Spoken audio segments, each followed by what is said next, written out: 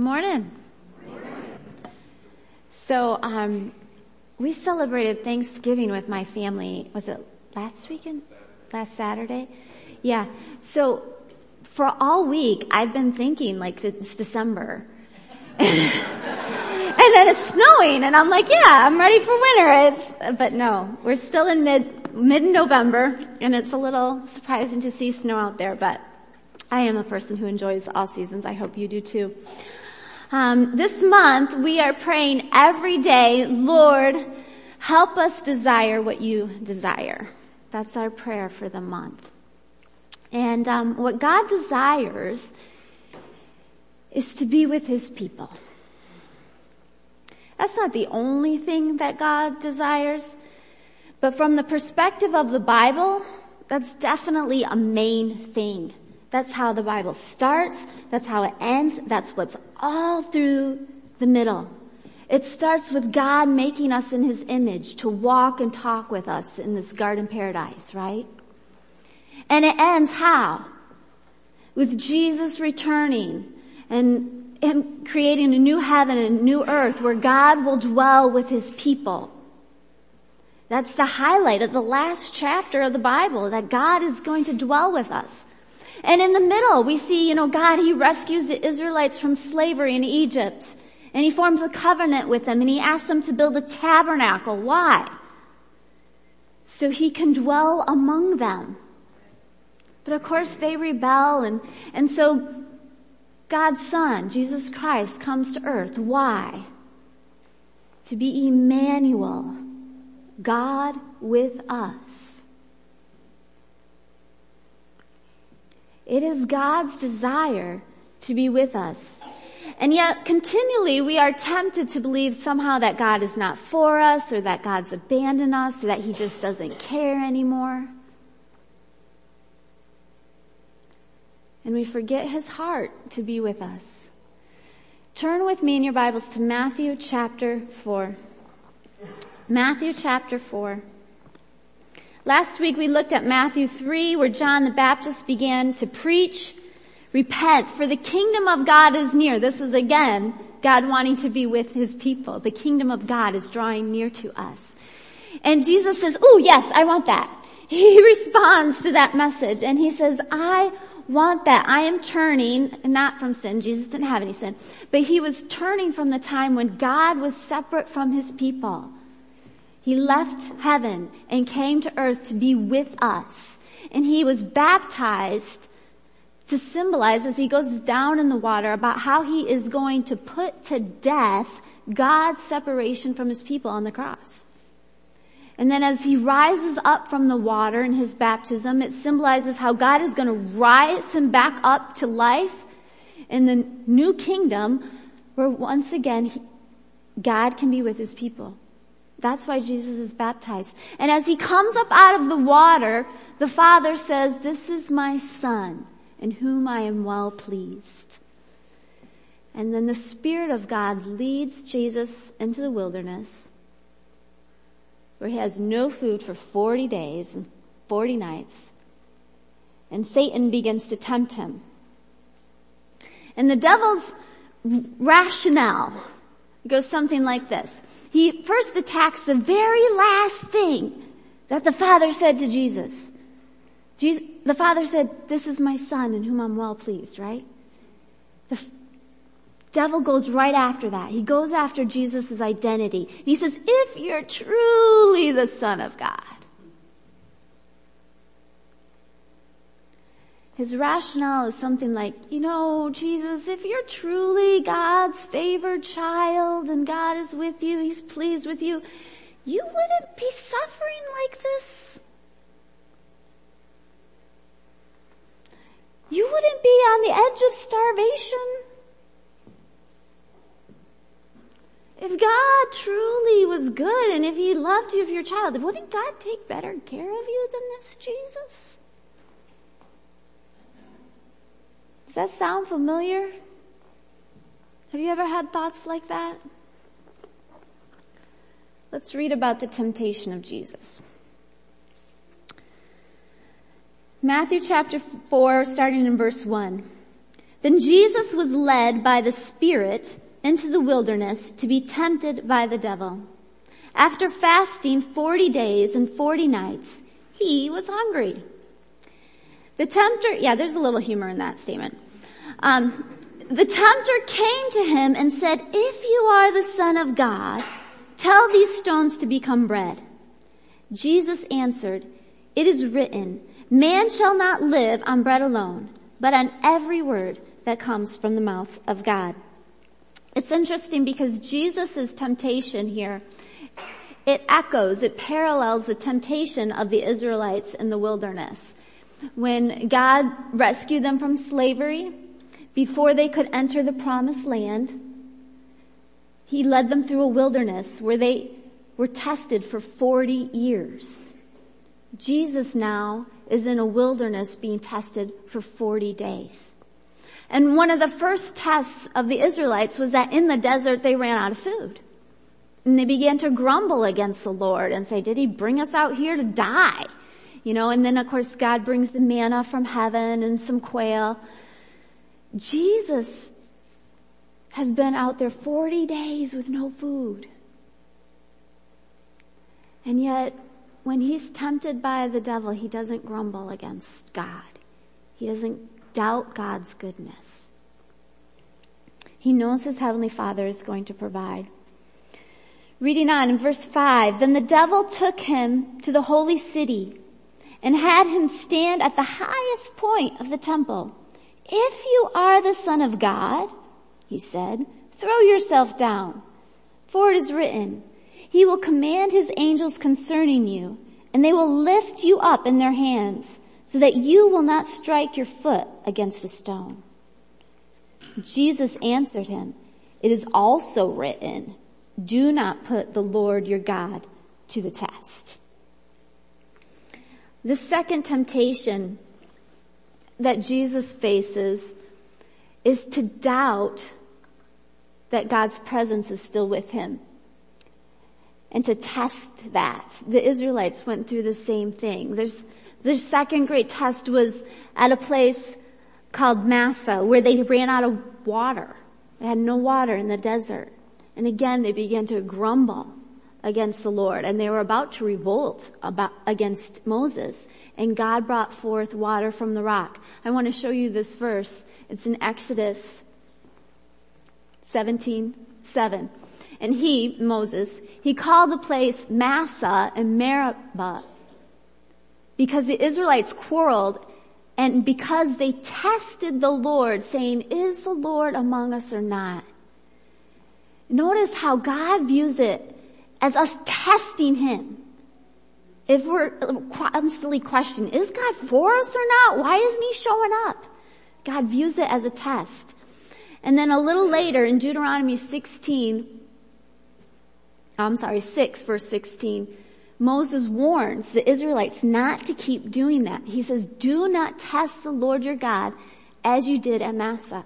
And this is the verse that Jesus quotes to Satan, where he says, "It is written, do not test the Lord your God." Do not just look at your circumstances and see the lack of provision and wonder, "Hello, God, where are you? Are you here? Are you not here? What's going on?" Instead, we're to remember. We're to remember his promises. We're to remember his past provisions and have faith. Faith requires patience, trusting that God will provide even when we don't see how it's possible. Let's keep reading. Verse 8. "Again, the devil took him to a very high mountain." Apparently he likes to take Jesus to high places. "And showed him all the kingdoms of the world and their splendor.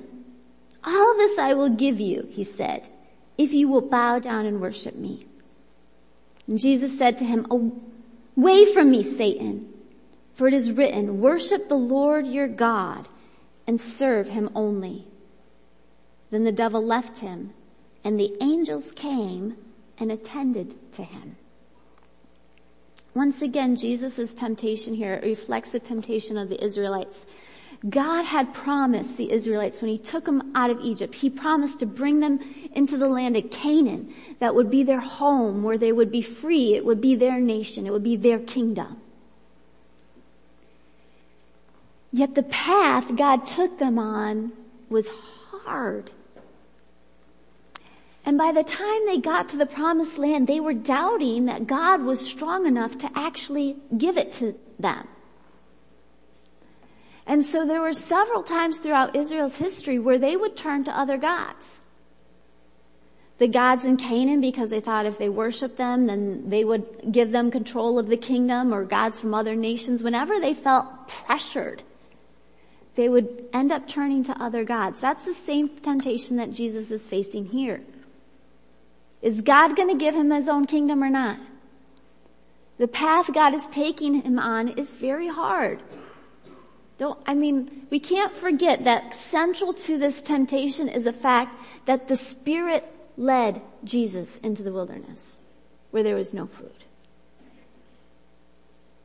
It's easy to resist temptation when God leads you on an easy path. It's a lot harder when God leads you to a place and you're starving. You're just barely surviving. Is there an easier way for Jesus to gain this kingdom that the Father promised? Is the Father going to come through? But Jesus doesn't fall for this temptation. He trusts that God will ultimately keep his promise and reward him. Hebrews 11:6 says this, "And without faith, it is impossible to please God, because anyone who comes to him must, first of all, believe that God exists." That's the first part of faith. And the second part of faith, that God rewards those who earnestly seek him. Faith requires this deep belief in the goodness of God, that despite our circumstances, God will be faithful to his promise to reward those who do seek him. The temptations of the Israelites and Jesus reflect our own. When God leads us into tough places, we are tempted to doubt his goodness. We're tempted to doubt that he will provide. We're tempted to doubt he will protect. And we're tempted to doubt that he will keep his promises. But God is faithful. Jesus, despite his hunger, despite his weakness, despite his sufferings that God led him into, he holds on to his identity as a child of God. And he doesn't doubt his heavenly Father is good and will pull him through. God does provide. He does protect. And he does keep his promises. I love how Jesus' temptation ends with the Heavenly Father sending angels to attend to Jesus. We're going to keep reading. Verse 12. When Jesus heard that John was his cousin, when Jesus heard that John had been put in prison, he withdrew to Galilee. Leaving Nazareth, he went and lived in Capernaum, which was by the lake in the area of Zebulun and Naphtali, to fulfill what was said through the prophet Isaiah. The land of Zebulun and the land of Naphtali by the way of the sea, beyond the Jordan, Galilee of the Gentiles. The people living in darkness have seen a great light. On those living in the land of the shadow of death, a light has dawned. From that time on, Jesus began to preach, "Repent, for the kingdom of heaven is near." He picks up the message of John. It would have been really easy for him to see his cousin in prison and think, if I start preaching, I'm going to end up in prison. God abandoned John. He's in prison. God might abandon me. But Jesus has already passed this test, and he knows better. His faith gives him the courage to take risks.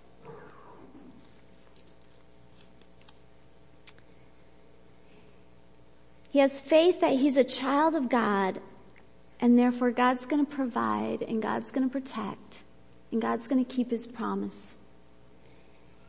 And because of that faith, he can risk what will happen in this life because he knows his heavenly Father will keep his promises in the next life. My friends, we need to have the long-term vision of Jesus. If we're just focused on this life, there will be times that come that seem like God is not faithful. Because all of his promises, quite frankly, do not get fulfilled in this lifetime. Many of them do. Many of them are partially fulfilled, but none of them are completely fulfilled until the next life. The goal of our faith is not peace for this short life we have.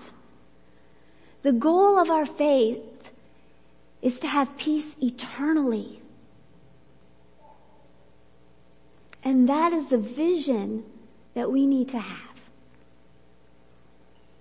There are some times when we end up in a wilderness because of our own bad choices. There's sometimes we end up in a wilderness because of the bad choices of others. There's sometimes we end up in a wilderness because God leads us there. And then it is really easy to doubt his goodness. I've had many wilderness stages of my life. And in every one, I'm always looking for someone to blame. You know, oh, this person did me wrong and that's why my life is so messed up right now. Or I'm such a moron and that's why I'm here. You know, I thought I was doing what God wanted me to do. I thought I was, but obviously I wasn't paying attention. I must have missed something, you know. And I just heap this blame on myself. Sometimes I blame God.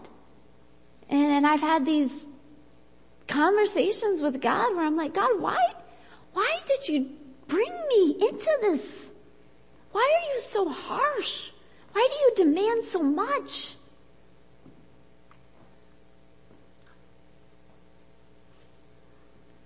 But my friends, sometimes we just have to go through a wilderness to get to a better place.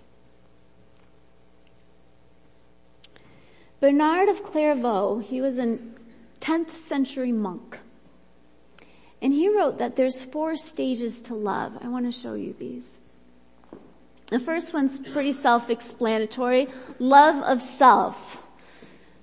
Where it's a selfish love, where we're concerned with ourselves and we love other people for how they make us feel and for what they do for us. And then we get changed by the love of God. And his mercy, his compassion, his blessings start to change us. And we love God, and this is good. But it's still an immature kind of love. We're very grateful for God. We know we couldn't live without God's blessings in our lives. But we're loving God for his blessings, for what he does for us. And God wants a deeper kind of relationship with us than that. Where we don't just love him because he's our personal genie. And so God will lead us into a wilderness stage of life where his blessings are stripped away. Because as long as those blessings are always there, we only love God for the blessings.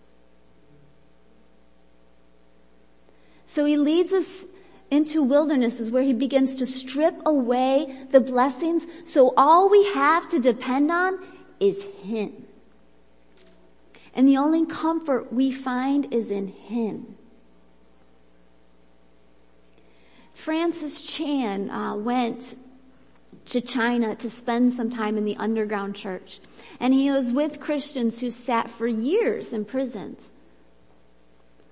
And he said one of the most astonishing things they told him was they had times where they longed to be back in prison because the presence of God was so strongly with them there. And the peace that they felt in God, like his presence was just tangible to them.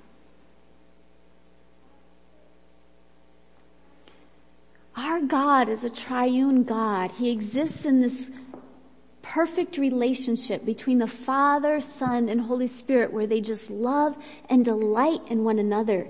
And it's that relationship that is the source of all love and peace and joy.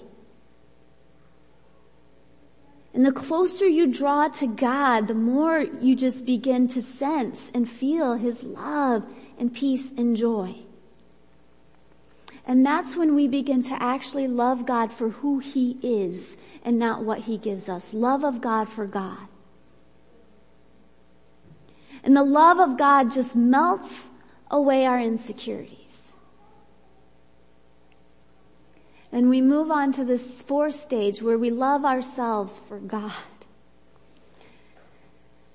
Where His love has melted away all the things that we hate about ourselves, all our insecurities, and we just can accept ourselves for who we truly are, flaws and all. No more nitpicking our appearance, no more nitpicking our performance. But we love ourselves as God loves us. And that then allows us to love others. Because when we can love ourselves flaws and all, then we can love others flaws and all. And we're not nitpicking them either. So the third stage is coming to love the Lord our God with all our heart, soul, mind, and strength. The fourth stage here is loving our neighbor as ourselves. Even the point where we can love our enemies. My friends, this is the better place. And this is the place you can only get to through the wilderness. By following God through the wilderness.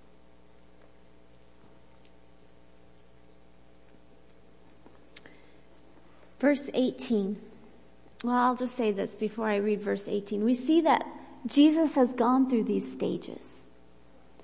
He's not selfish. He doesn't just love God for what God gives him, right? In the desert where God was not giving him anything, not even food, he's not cursing or doubting God. He loves God. And one of the things as we study Matthew, you'll see over and over again is that Jesus takes time just to be with his heavenly Father. And then that pours out from him in love for other people. And he starts going to other people. Verse 18. As Jesus was walking beside the Sea of Galilee, he saw two brothers, Simon called Peter and his brother Andrew. They were casting a net into the lake, for they were fishermen. Come, follow me, Jesus said, and I will send you out to fish for people. At once they left their nets and followed him. Going on from there, he saw two other brothers, James, son of Zebedee, and his brother John. They were in a boat with their father Zebedee, preparing their nets. Jesus called them, and immediately they left the boat and their father and followed him. Jesus went throughout Galilee, teaching in their synagogues, proclaiming the good news of the kingdom and healing every disease and sickness among the people. News about him spread all over Syria, and people brought to him all who were ill with various diseases, those suffering severe pain, the demon-possessed, those having seizures, and the paralyzed. And he healed them. Large crowds from Galilee, the Decapolis, Jerusalem, Judea, and the region across the Jordan followed him. One of the our last sermon series was on the book of Ephesians, where we learned that as a church we're to be the body of Christ.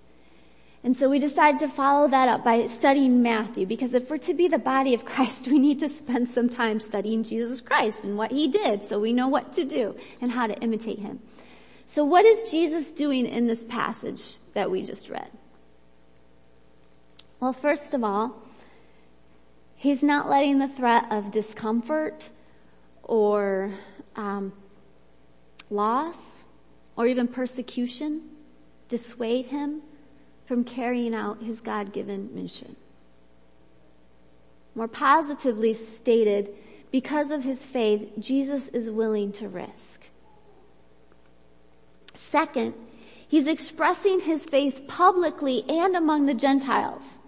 He's not just going to Jews who already know and believe in God. He's going among the Gentiles. Let's see, in verse 15 it says he was in Galilee of the Gentiles. In verses 24 through 25 it says news spread through him throughout all Syria and the Decapolis, which was 10 cities that were predominantly Gentile. So he is publicly living out his faith in ways that people can see. If we're to be the body of Christ, we need to be publicly living out our faith in ways that people who do not know God can see. That's part of it. He's also asking people to join him. That's another thing he's doing. And he's not just inviting them to like private Bible studies in homes or private worship services. He's inviting them to follow him and live their lives out publicly too. And expressions of their faith that will catch people, that will influence people who will want to come and meet and spend time with Jesus. You see, Jesus wants to spend time with you, but he doesn't want it just to be in private. He wants to be a public part of your life. And he wants to go fishing with you. I don't know if any of you have ever gone fishing with like a father or grandfather. But there's usually some long, quiet hours involved in fishing. And that can lend the door to some heart-to-heart conversations. Just to getting to know each other on a deeper level. There are some things about the heart of God you will never understand until you fish with him. Because that's where his heart is. He's always fishing. Realize that when Jesus says, come follow me and I'll make you fishers of men, he's actually fishing for them at that very moment. He's not asking them to do anything that he's not already doing. Jesus is always fishing. He fished for you, that's why you're here. And he wants us to go fishing with him. And that's going to look different for different people. You know, for most people, it doesn't mean leaving your job and your family like the disciples. But it does mean leaving your comfort zone. And being willing to follow him on a new adventure. So as we pray, Lord, let us desire what you desire. I want you to be thinking and asking God how he wants to take you fishing. To be publicly living out your faith in ways that influence others. And invite them to meet Jesus too. Because that's where the heart of God is. To be with us. And to be with all the others that are not quite there yet. Won't you pray with me?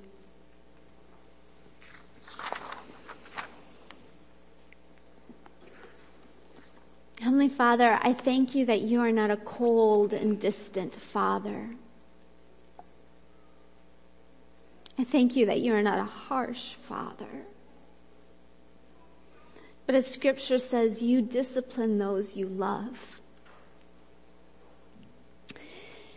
And God, it is not easy for us to be stripped of our selfishness and stripped of our insecurities, but I thank you, you don't leave us wallowing in them. But you lead us through wilderness times where the only comfort we have is from you. And we draw closer to your heart. And we understand and know you more deeply, and your heart becomes our heart. And God, that's what we pray. That we'll desire what you desire. God, we pray that we'll want to be with you as much as you want to be with us.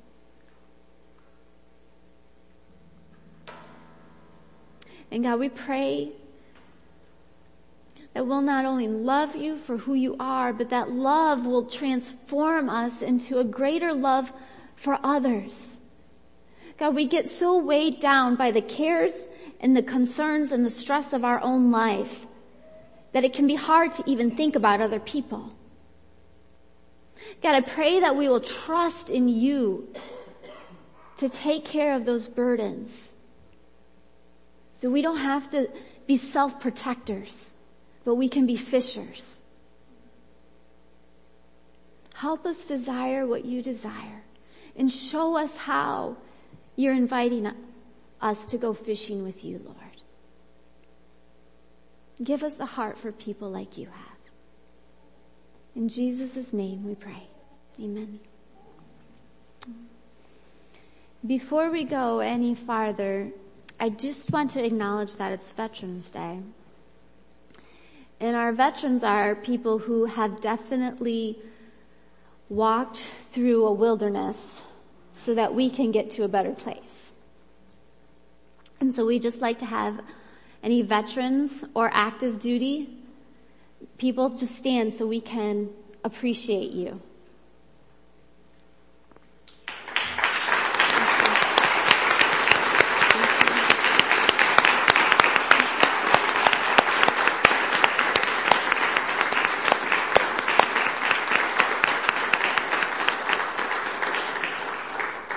We thank you for your service and for your courage that we all benefit from.